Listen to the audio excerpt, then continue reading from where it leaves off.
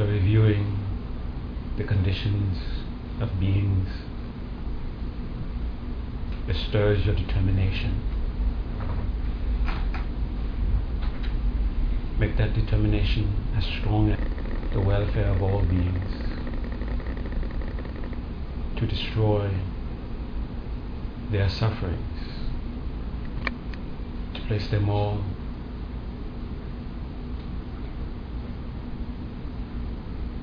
in true happiness.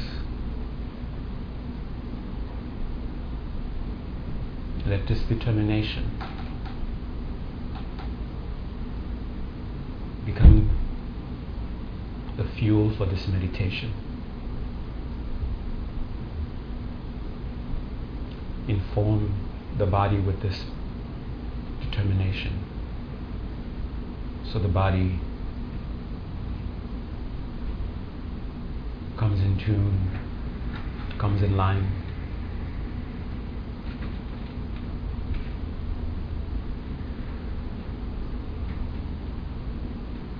In order to accomplish the welfare of all, you're going to meditate on the true nature of reality, the antidote to all pains.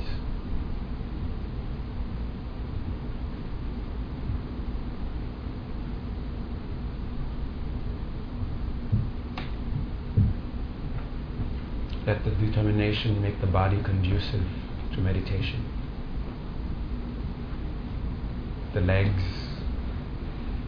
are in such a place, comfortable, head and neck centered, so you're not consciously holding the head and neck in place.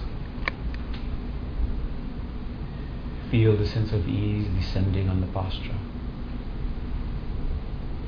Rest in that sense of ease. Mouth, teeth, tongue, resting in their natural places. Teeth not clench, jaw not too loose. Tip of the tongue touching slightly the back part of the upper teeth. Eyes conducive to deep meditation. For you, closing them might be better. Others, keeping them open might be more conducive. And yet still having them half open may be the most conducive place for them.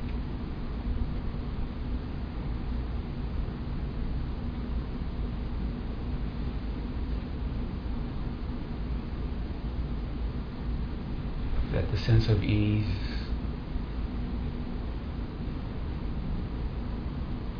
influence the breath. When you bring your attention to the breath, simply knowing that you're breathing out when you're breathing out, that you're breathing in when you're breathing in. Be mindful of how the sense of ease, staying aware of the breath. Have a part of your mind check the posture to make sure that it is indeed conducive to meditation. And if you do need to make adjustments, make the adjustments staying aware of the breath. If you need to move the leg, know that you're moving it either with the out breath or with the in breath.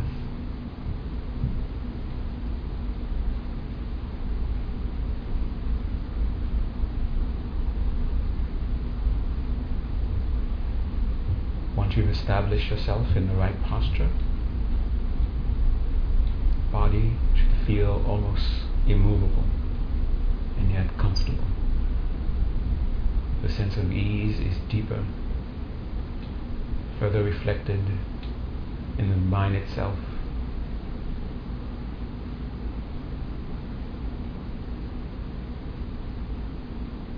Continue to stabilize this sense of ease by merely observing the breath. Watch the continuity of awareness from out breath to in breath, back to out breath, And your only intention is to keep that continuity unbroken while you follow and observe the exhalation.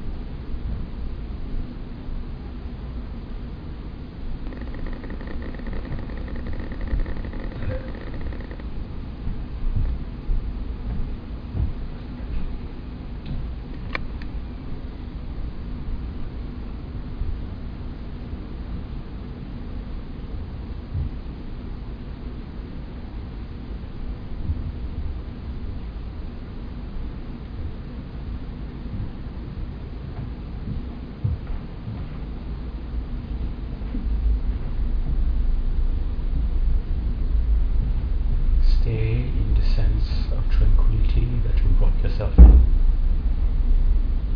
Do not concern yourself with distractions. Don't try to do anything about them. Don't try to make the mind focus. Don't try to control anything. Be aware of what's going on and be content with it.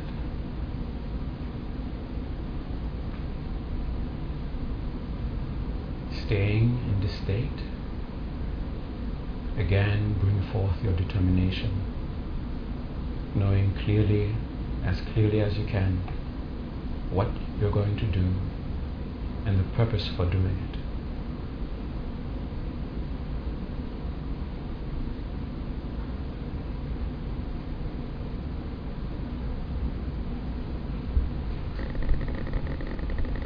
Invoke the presence of the very embodiment of what you aspire to achieve. Your infallible guide, your teacher. Feel the presence of the teacher in a bright form.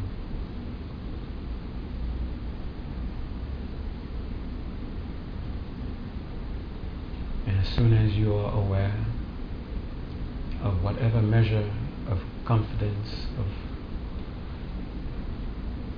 conviction you may have that indeed the infallible means to help you achieve your goal is in front of you, hold on to that measure of conviction.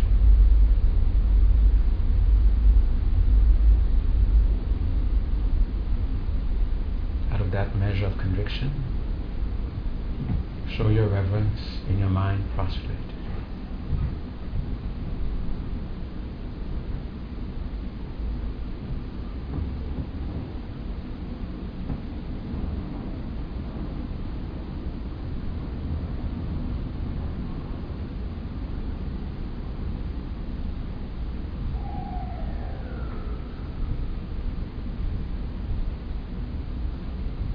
Now entrust yourself accepting the guidance and the protection.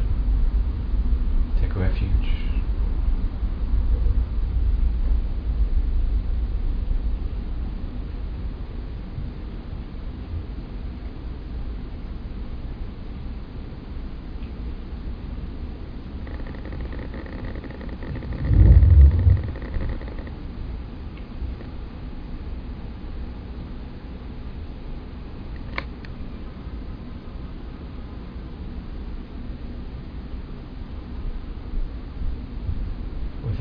Beholding that the very means to achieve your goal is indefinitely in front of you.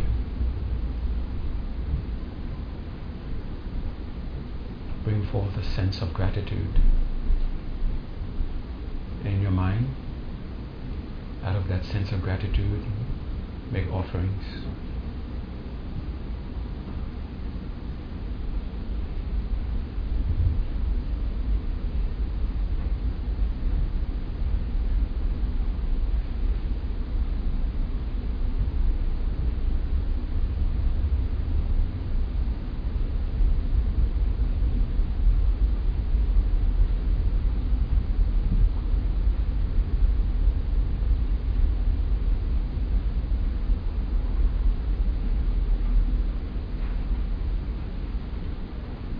Help clear your conscience, the obstacles of dysfunctional guilt and such, through admitting your weaknesses, the actions committed under their influence. Again, define a definite period of time. Then to make up, to remove the potentials left by these negative actions, make a promise to do something.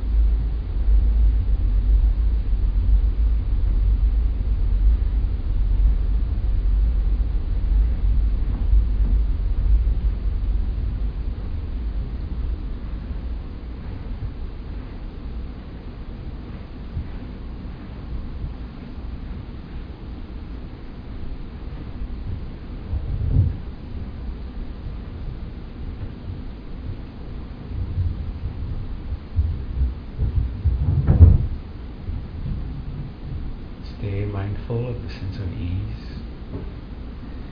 Continue to let your mind rest in the sense of ease. From this state, now let your mind take great joy in all measures of goodness, yours and others, the results of merit.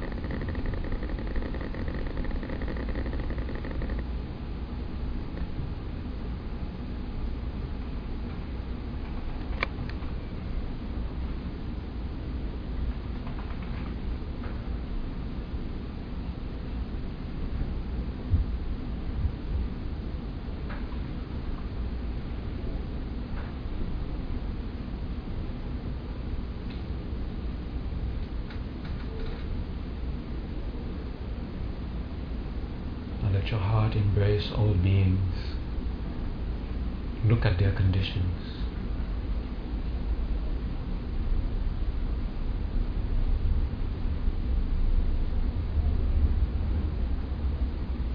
Embrace them with your compassion and your love. Holding them in this embrace, again turn your mind to the teacher in that bright presence in front of you. And through the teacher, feel the connection, connected to all enlightened beings. And make the request on behalf of all beings that they teach how to truly end pain, how to find true happiness, and ask them to stay until all beings are truly free, truly happy.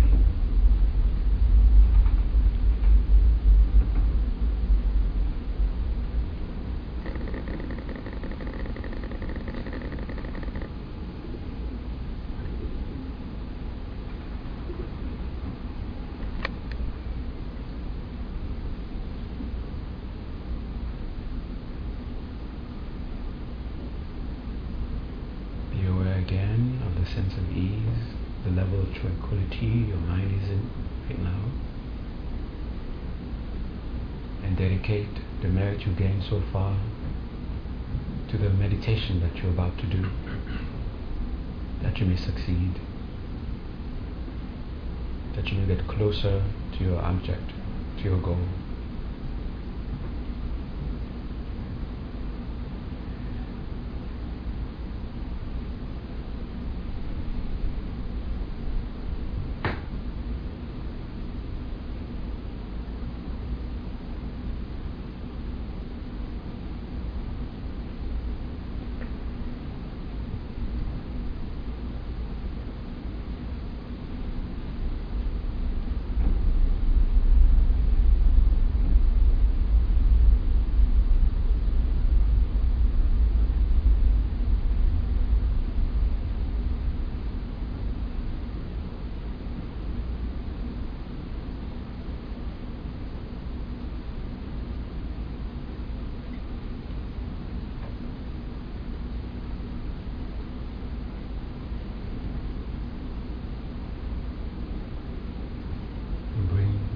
Presence of the teacher to the crown of your head, and make strong wishes to be free of obstacles, make strong wishes to realize the realizations you seek, feeling the blessings of the teacher showering you.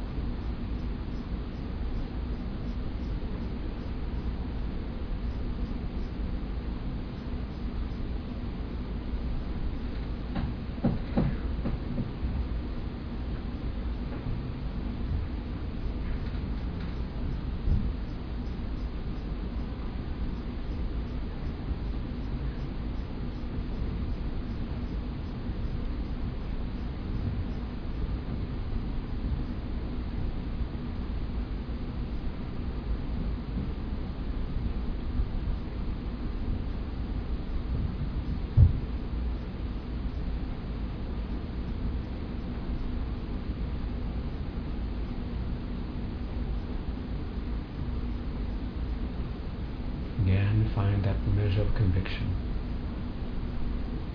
The very embodiment of what you aspire to achieve is right above your head.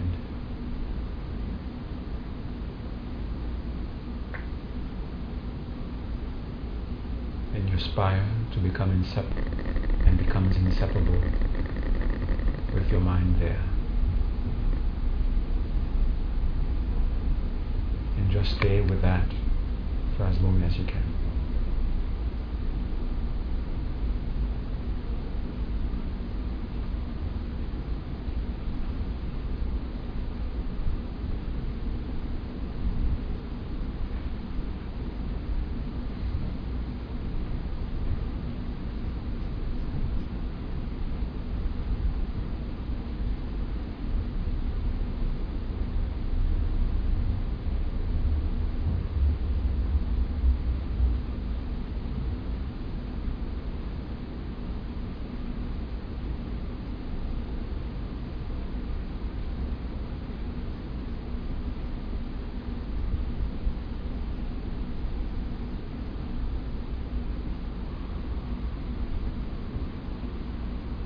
Bring your attention back to your breath, staying aware of the breath. Slowly become aware of your body once more.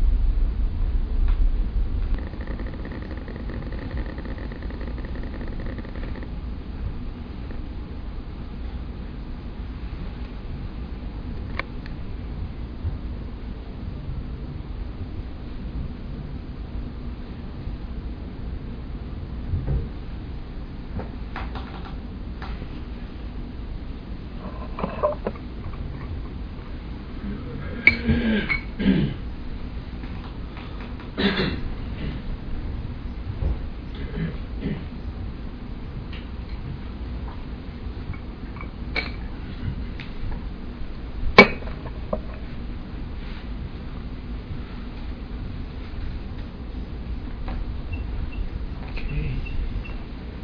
of you who need to make yourselves more comfortable, you can stretch your legs if you want, if you need.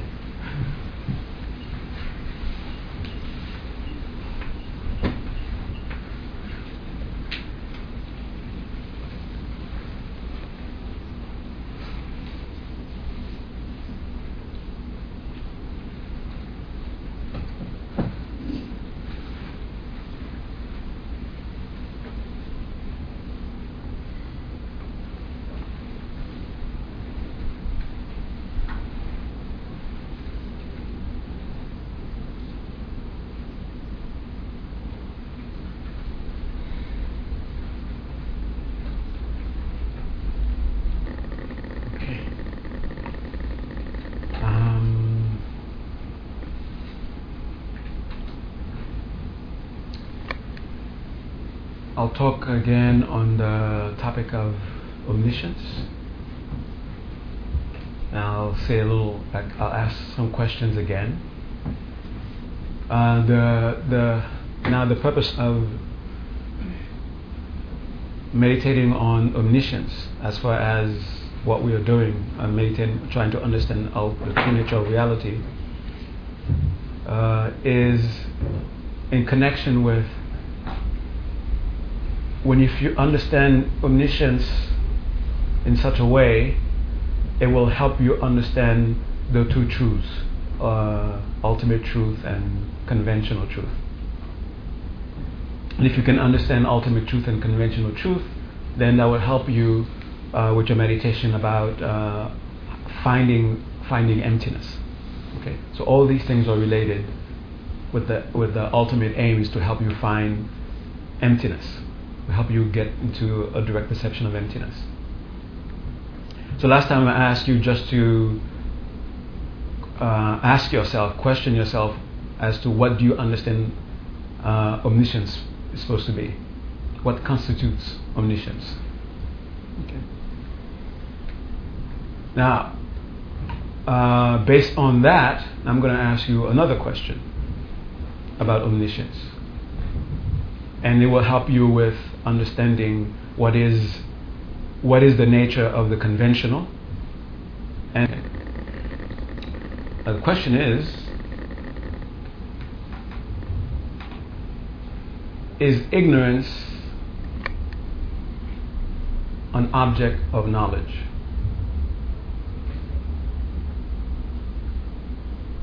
Is ignorance an object of knowledge?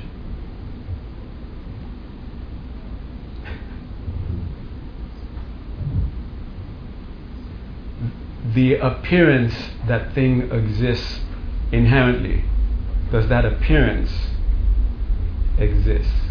Is that appearance an object of knowledge?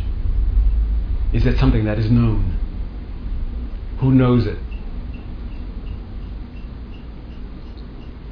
Those who see inherent existence. Okay. Now, the question was about omniscience. And does the Buddha have ignorance? No. Okay, the Buddha doesn't have ignorance, right? But the Buddha is omniscient, or a Buddha is omniscient.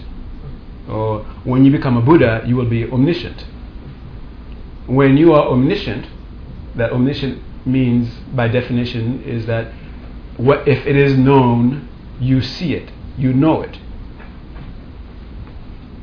Now, we just almost... Okay. Does the perception of ignorance mean that the one who's perceiving it is ignorant? Well, I guess it has to be no, right?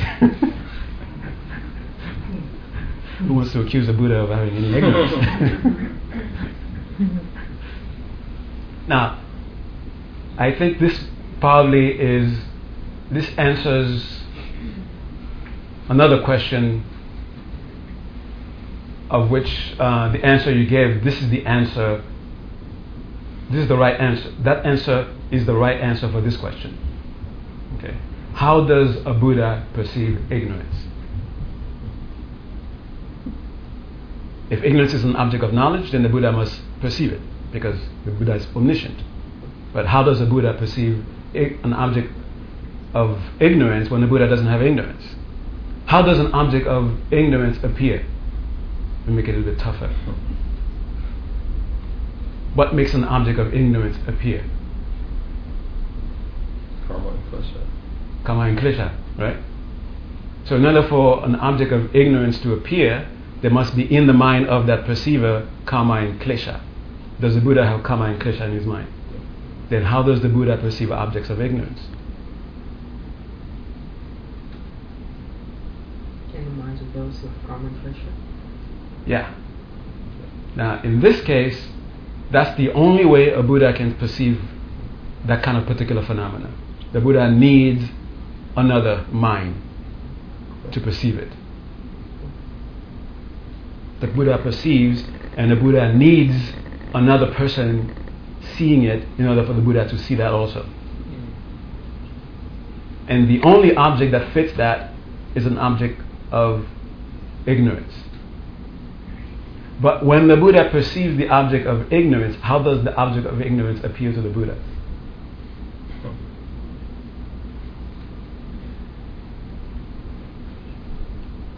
How does the Buddha see anything? Attention about things. Yeah, and goes right there.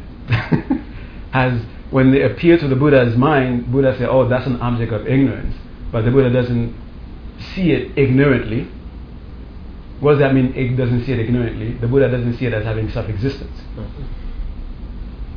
It is an object of knowledge because it is an appearance. It appears to somebody's mind, so it is something that is an object to be known. That is known. Okay. Right. Now, here's a question, and the answer for it will be right, but it's wrong for another question that you answered. Where does objects of ignorance live? Where do they exist? Objects of ignorance? Objects of ignorance. Where they exist. Or They don't exist. It doesn't exist. objects of ignorance. Where does the ignorance, where does the object of that ignorance, where is it? It's in the mind of beings. It is the mind. Yeah. Okay?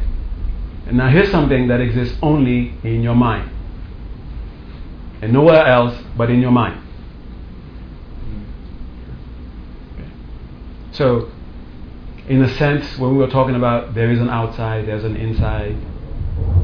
There is no outside, there is no inside. The first one was right, the second one is right. And the third one, it exists only in your mind. And this one is right also when you talk about ignorance. Okay. So, it's not to be, somewhat of a philosophical coward. You say everybody's right. But it depends on the perspective. Right? There is something that exists only in your mind. It's not the universe. What exists only in your mind is ignorance. There's something that the Buddha cannot perceive without having another mind perceiving it, and that's the object of ignorance. But when the Buddha perceives that object, how does the Buddha perceive it? He doesn't see it as having self-existence.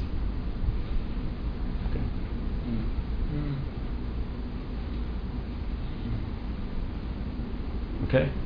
Now, when that object appears to the Buddha's mind, the Buddha knows exactly what it is. Oh, that's the ignorance in the mind of Punsok.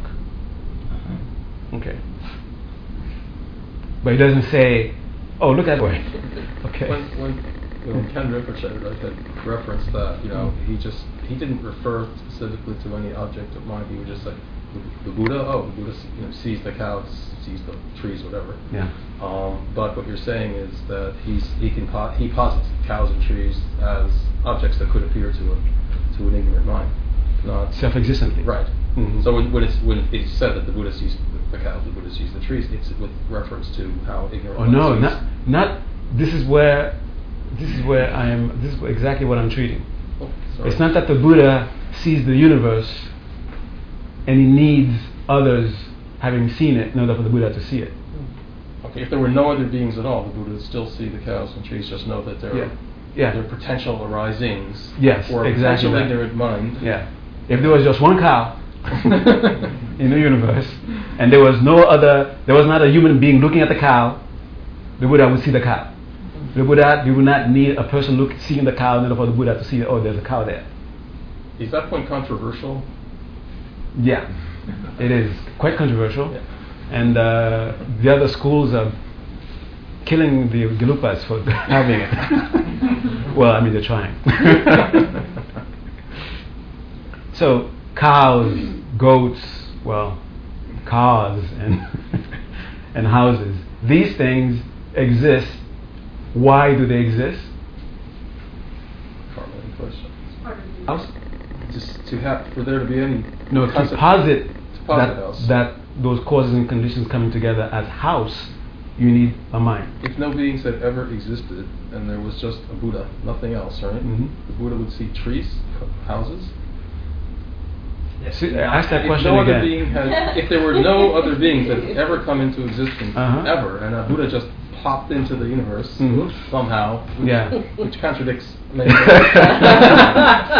Are you saying that a Buddha would see houses, trees, etc. in that particular universe? Yeah, if there were conditions and causes and conditions to bring about houses and They'd have to be the causes and conditions in the Buddha's mind then, because there were no other. no, the Buddha would posit them. Oh, that causes and conditions coming together over there. That's a house.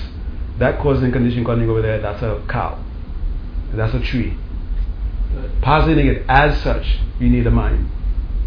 Okay, so that would be the Buddha's mind positing those conditions. So, But not the Buddha creating the causes and conditions for there to be a tree. So the Buddha positing the conditions would then be with reference to if there were a being could see that. No, if there were a being, who's not a Buddha, that being would see those causes and conditions As self-existently tree, self-existently house.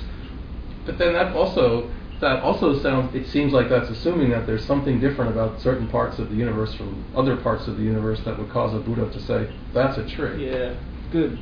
What was that again? I like that question. Yeah, what was the question? I've been asking this question for 20 years. It would seem that what? But remember, I asked this in DC, that there's something different about when I'm looking right over there at that golden-hued Buddha than when I'm looking. That's the causes and conditions for clock. Yeah.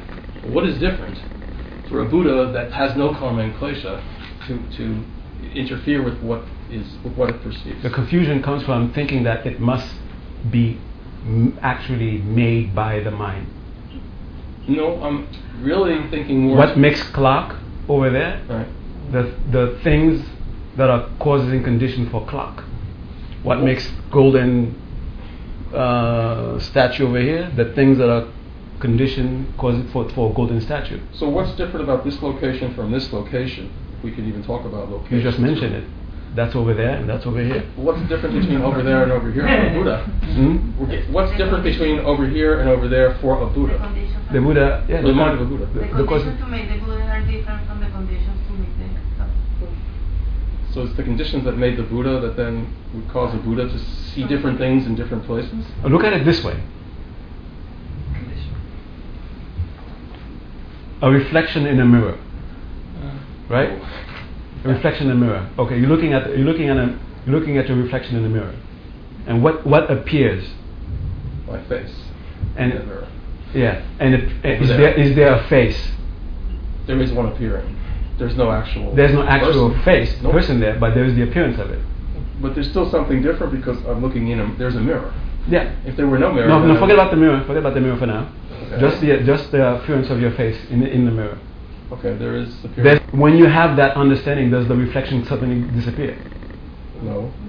Or do you have to fight? Do you have to consistently fight with yourself? Wait, that's a face, no, that's not a face. That's a face, no, that's not a face. No, because I understand. As you are looking at it, you know it's just a reflection. Right. And not at one moment are you fooled to think that that's a face. Oh no, wait, that's a reflection. Right. I guess what I'm trying to get at is why doesn't a Buddha see kind of a blank slate if there are no beings to help. No, it's not a blank slate. So there is something out there? Who said that? Okay, it's not a blank slate, but there's some differentiation. But as soon as there's something out there, then you're saying, then which one is real, the out there or the in there? That's my mistake. Then not that there's something out there. There's something that can be differentiated. It goes back from the very beginning. There is something out there. There is something in there. But when you look at the out there and try to find it, you cannot find it. When you look for the in there, try to find it, you cannot find it ultimately. Because that's their nature, like the reflection in the mirror. There is a face there. You can't deny that you're seeing a face. But when you look for the real face in there, all you see is mirror, light. Okay, so there's always appearance to a Buddha. There's always appearance to a Buddha. And there may be appearance in the western part of whatever the Buddha's vista is, or the eastern, northeast quadrant of the Buddha's expansive mind. So it's like when the Buddha looks over there, the Buddha knows what's over there, and it knows directly that it's not inherently existent. Right.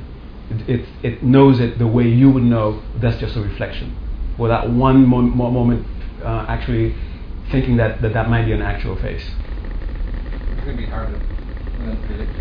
So, if the Buddha knows when he looks at an object that there are other beings who will see that object as in an ignorant manner and see that as self-existing. There are an infinite ways to look at something in an ignorant manner. I mean, you can see, for instance, a rope as a snake. But does the Buddha see all the different types of ways to see something in an ignorant manner? Yep. Or, okay. Yeah. Because there are so many minds looking. Why we have the Buddha as a model if he wasn't ignorant, or how you want it? Is that an object to be a Buddha? It's like the model where you want to be? Is that where they say you want to arrive in one moment? Is that your goal? To become like seeing ignorance in that way? Seeing ignorance in that way? Yeah. Can you do that? I mean, can you become a Buddha or not? Yeah, of course we can become Buddhas. Yeah. So why he is? I don't know how the Buddha can be a model for me now. Can be a what? A model or like something like my target or my object. It's so different. Like, well, he's not ignorant like me. No, he's not ignorant. Yeah. That's why. So how can so what we have to do is to change our perception of ignorance to become a Buddha? Not the perception perception of ignorance? No? Or you mean that don't make you a Buddha? Change ignorant perception. Oh, I don't know. Yeah. That way, yeah. Change ignorant perception. Yeah. Change ignorance to a perception of ignorance. Oh, that's even a good point. Yeah. I like that. I mean, each time I change my ignorance to realizing that that's just a perception of ignorance, I'm bringing myself closer to being a Buddha. Yeah, that's like I'm glad you put that up. That's like a practical application of this in your daily life. Knowing that it's what you're perceiving is a ignorant perception. Yeah. That's a good way of applying this. Now, the whole purpose of this, of looking into a Buddha's mind, and not looking, but trying to understand how the Buddha perceives things, is for you to understand those things themselves.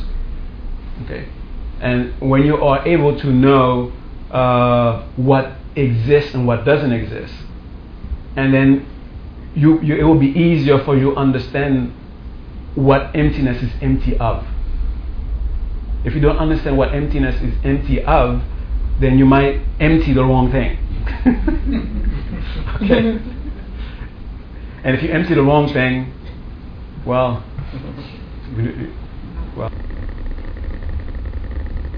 another way of sort of putting the scenario that you brought up, instead of having one Buddha just pop up and then try to imagine, okay, according to Mahayana, the ultimate ideal of the Mahayana is for every single being to become a fully enlightened Buddha. So at that moment, when every being is a fully enlightened Buddha, does the universe go out of existence? Does appearing things suddenly, there's no such thing as anything appearing anymore? No. It wouldn't make sense. There's just no more labels. There'll be labels. No more ascription, right? There'll be ascriptions. That's all there will be. Nearly. That's all there will be. Or that's all that will be seen. Just like when you're looking at the reflection, you say a reflection of a face, not a face. Okay. So not belief in the ascription. Yeah. Okay. Yeah. Now this is just in case when you are studying, making a deeper study about the ultimate truth and the conventional truth, so you can have an understanding of the conventional. Okay. Conventional truth, those two terms put in together, is really taking the convention as though it was the truth. And what is it that the Buddhas see? The Buddhas see everything. And what is the dependently arisen? That's the convention. The conventional. If there was something that did not depend on any other thing, that would be ultimately established. Ultimately established. Not ultimate truth.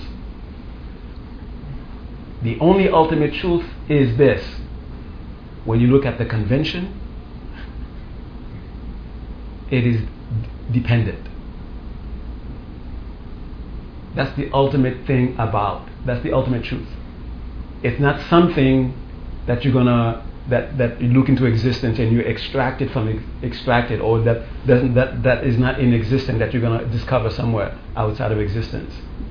In parallel universe, 9B4738. Okay. 9B4738. Yeah, that's the one. Okay. What is the ultimate concern with? It's concerned with the very thing that you're experiencing. Your very existence, your very life. The suffering that you're suffering. The pleasures that you have sometimes. Okay. That's the convention. And the ultimate is talking about them. What is their true nature? And to understand their true nature is in such a way that, okay, this is something I don't want. How do I not continue to get it? This is nice. How do I continue to get that? When you understand the true nature of it. Okay.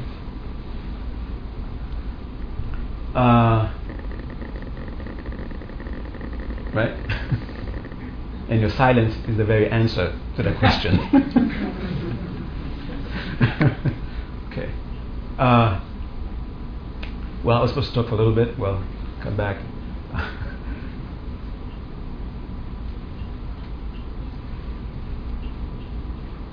Whenever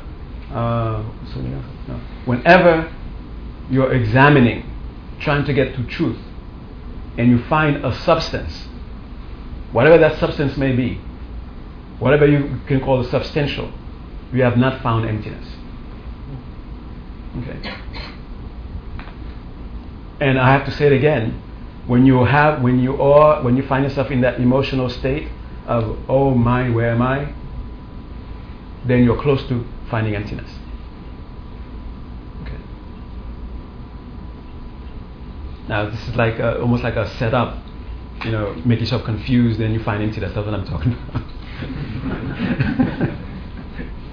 Okay. How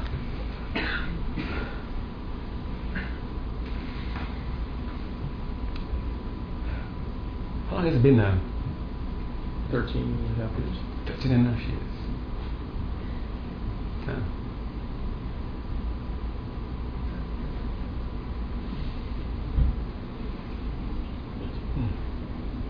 It'll be 14.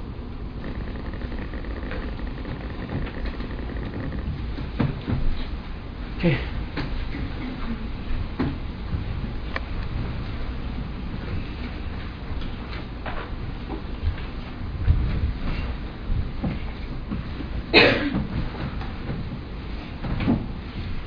So ask yourself those questions and be sincere about what answer comes up. Don't be judgmental about any question, any answer that you might come up with. Just examine it. See how well it can stand firm.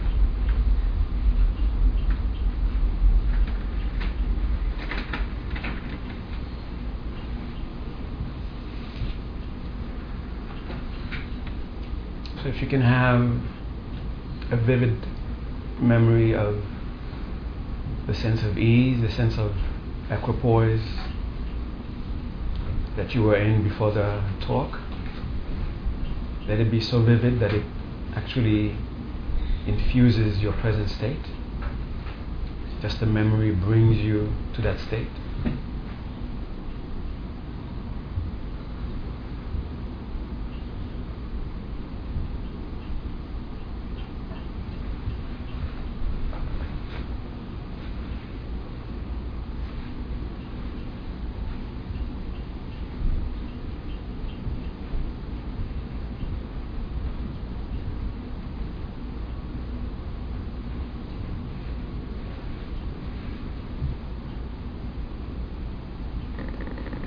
Something close to that tranquil state. To deepen it and stabilize it, now observe 5 cycles of breath, bringing your attention to your heart center.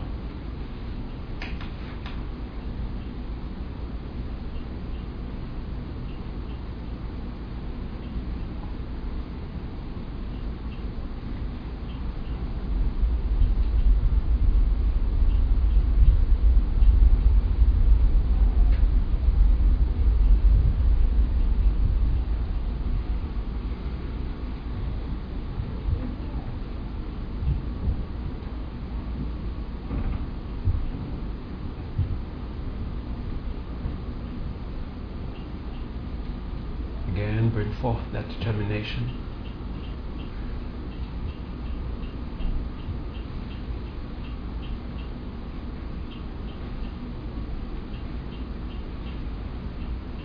And raise those questions to yourself.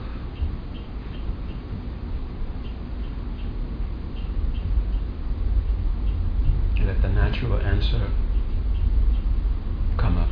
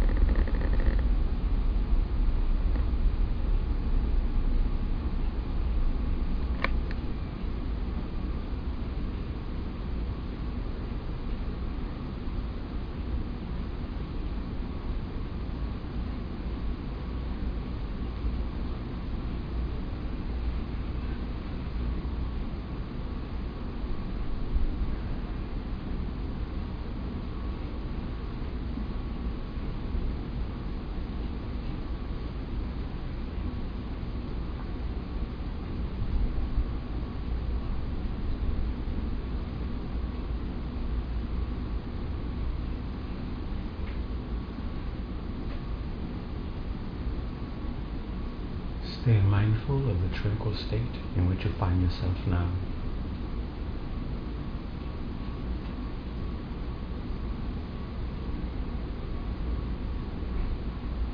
Observe it, enjoy it.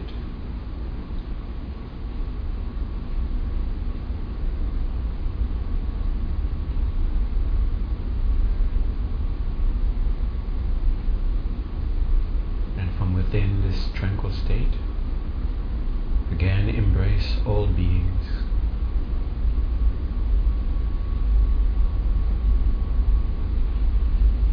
And let your heart again embrace them with compassion, with love. And make strong wishes that they be free of all their troubles, all their pains.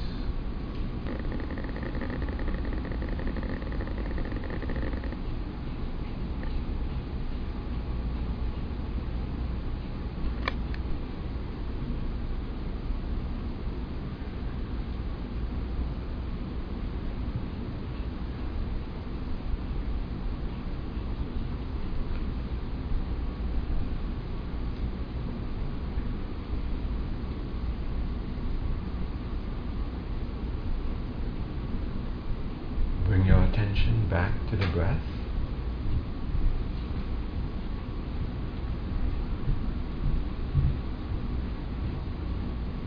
Staying aware of the breath.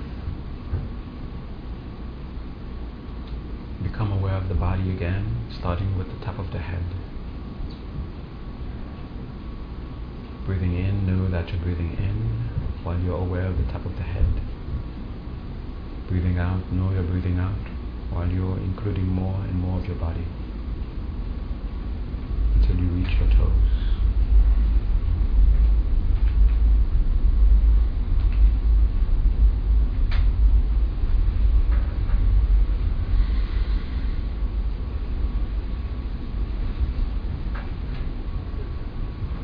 But before you lose it, make the ultimate, final dedication.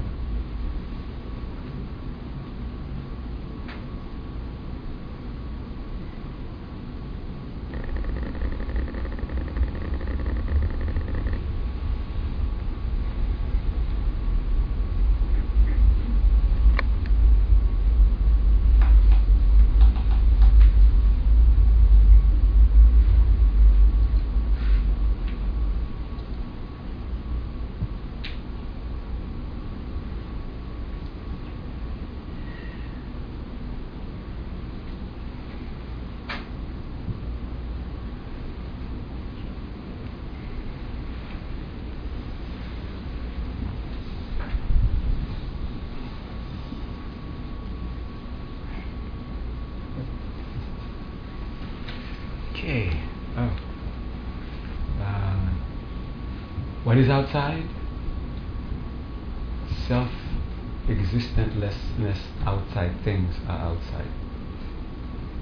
I think I'm quoting Rinpoche somewhat. Not exactly, but somewhat.